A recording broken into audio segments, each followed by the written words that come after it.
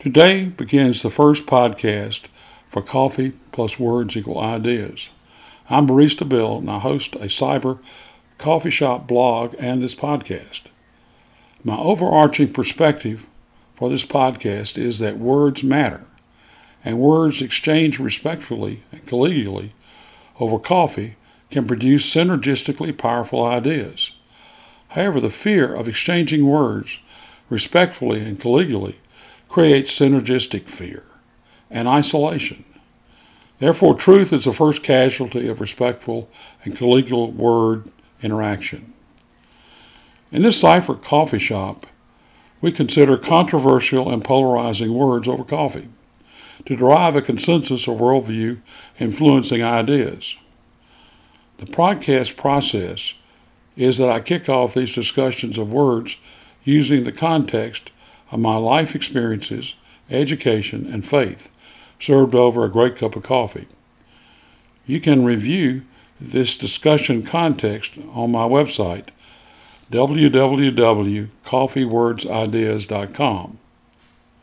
That's coffeewordsideas.com. As the Apostle Paul tells us in 1 Thessalonians 5:12 and 15 about God's expectations for a life of respect, quote, "We ask you, brothers, to respect those who labor among you. See that no one repays anyone evil for evil, but always seek to do good to one another and to everyone." I hope that you join me in a cup of coffee to consider the words that I tee up for our discussions today so that together we can respectfully and collegially develop our mutual worldview enhancing ideas. But before we focus on our words today, I want to expand a little on my perspective for doing this podcast and why coffee is necessary in considering words for idea formation. Both from watching the news today and from my work, education, and worship across the U.S. and around the world, I've come to three conclusions regarding human interactions. First, words matter, and they're powerful. Second, words can both bring people together or divide them, resulting in ideas that are either beneficial or destructive. And thirdly, most of my work, education, and faith-based worship have occurred in situations in which a significant number of people strongly disagreed with me.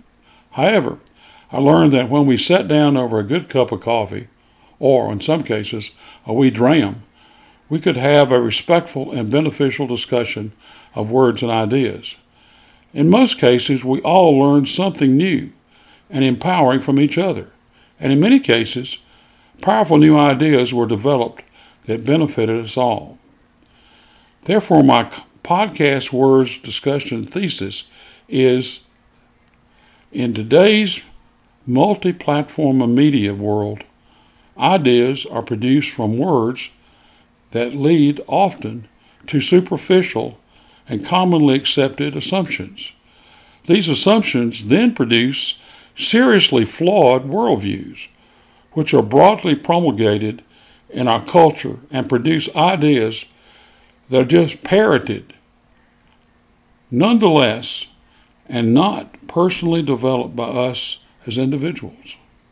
This process is groupthink and group speak with little value given to us as individuals who are created in the image of God. I will start each podcast telling you what coffee that I am enjoying, and then I will tee up some words or phrases that I want us to consider.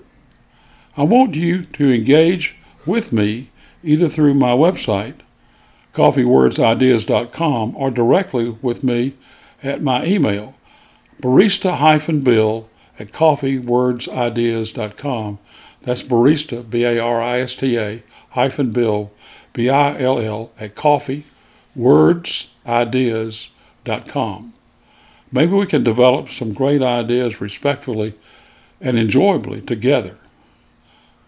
Today I want to discuss with you the word friend, and to consider the question with you, what difference does discussing the word friend really matter.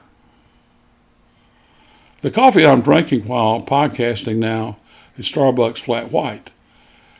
And the words that I want us to consider are friend, hashtag friend, friending, NBF, and BFF. Throughout the election process and even before, I saw all sorts of context and uses of the word friend. Sometimes friend points to someone with whom a close, amicable relationship exists, like John is my friend.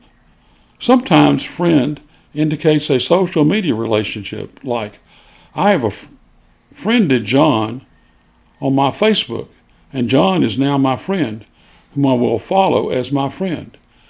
In other cases, the word friend takes more of a labeling context, like @John hashtag friend. It is my idea that the word friend has both its depth and importance diluted over time by our secular culture in combination with the rapid advent of social media. Well, what difference does this possible dilution make? The thesis component of my idea is that many of us Americans are missing out on the most important source of interpersonal fulfillment, true friendship, which has been an integral component of our humanity since God's creation. I began the proof of my thesis with some dictionary definitions of the word friend. Well, we can begin with the definition of friend from Google Books Ngram Viewer, which has as its first definition of friend, quote, a person whom one knows and with whom one has a bond of mutual affection, typically exclusive of sexual or family relations, end quote. Its second definition of friend is, quote, someone to whom a list of contacts is associated with on a social networking website. For example, I am friended by 29 people who I have not yet friended back, end quote. I've developed my attributes of friendship from a combination of my education, work, and global travel experiences, my military experience, and by my faith. My website, coffeewordsideas.com, gives my background that influenced my development of these attributes of friendship. My attributes of friendship consider that friendship is backed up by a real commitment for a friend to sacrifice their physical life or business life for a friend. For example, in John 15:14, Jesus tells us, begin quote, greater love has no one than this, that someone lay down his life for his friend, end quote. In this statement, Jesus succinctly posited the ultimate attribute of friendship, the commitment of one's life for a friend. Additionally, from my perspective, a friend is loyal to their friend across a wide range of situations and outcomes. And a friend always has the back of their friend. For example, in the military and in the business worlds, a leader can never be confident that subordinates will follow if the subordinate believes that their leader will not support them in problem situations while they're actually following the leader. When I was in the Army's basic combat training, I passed by a sign 3 times a day while entering the chow hall that depicted a sergeant coming up out of a trench under fire with an M16 rifle in one hand and his other hand signaling, "Follow me," to troopers in the trench. I will assure you that none of those subordinate troopers followed the sergeant into harm's way if they did not know for sure that the sergeant had their back. By the way, I readily learned that if the designated leader signals, "Follow me," from behind rather than from in front, then no one comes out of the trench into gunfire of combat or life. Finally, from my perspective, a friend's friendship is consistent and dependable. Friends support friends only when there is a significant positive mutual alignment with their attributes of friendship. Otherwise, your friends are really just your acquaintances. Again, I raise the question, what difference does this discussion around the word friend really make? Well, life is not a straight line of sight leading from one good outcome to another good outcome. Therefore, we all are wired to need and want to share with and to receive support from others, our friends. Being alone physically or emotionally in both good times and bad times is not something we want or are created for by God. Therefore, if you agree with my thesis that friends need friends, then think about identifying and developing your own my attributes of a true friend. In your my attributes of a true friend can be depressing when you consider the real dearth of true friends that you may really have in comparison to those people that you know who wind up being just your acquaintances. After this presidential election, the news media and social media were full of stories regarding people unfriending their friends because of strong personal differences relating to the result of the election. Obviously, one's group of Facebook acquaintances don't become true friends just by communicating with one another in a Facebook posting, such as, "Hey guys, we just stopped for a burger and fries at Five Guys." Really? Is this expression of friendship from a BFF calling a Facebook posting like this an expression of friendship? This makes me LOL. To finally close the analysis section of this podcast, my idea is that the declining use of the word friend in the English vernacular today is indicative of the decline of true friends, presence, and importance in our lives. Additionally, my idea is that the apparent usage and reinvigoration of the word friend in the vernacular since 2006 is derivative of the rapid deployment and acceptance of social media. Are your friends actually just your acquaintances who are derivative of the emerging culture, or do they meet your attributes of friends and are therefore true friends? Jesus says in Luke 12:4, "I tell you, my friends, do not fear those who kill the body, and after that have nothing more that they can do." And in John 15:12, Jesus says, "This is my commandment, that you love one another as I have loved you. Then you are my friends." End quote. Your perspective of true friends, is it similar to Jesus' perspective of friendship? From the perspective of Jesus, the primary attribute of friend is love, which includes a mutual respect and consideration by all parties in a relationship, even in an ad hoc relationship like ours where we're considering words over coffee. If there is a mutual love amongst acquaintances, then their relationship can achieve true friendship. And all the other friendship attributes like having someone's back in a financial setback or the willingness for someone to sacrifice their life for someone else fall into place.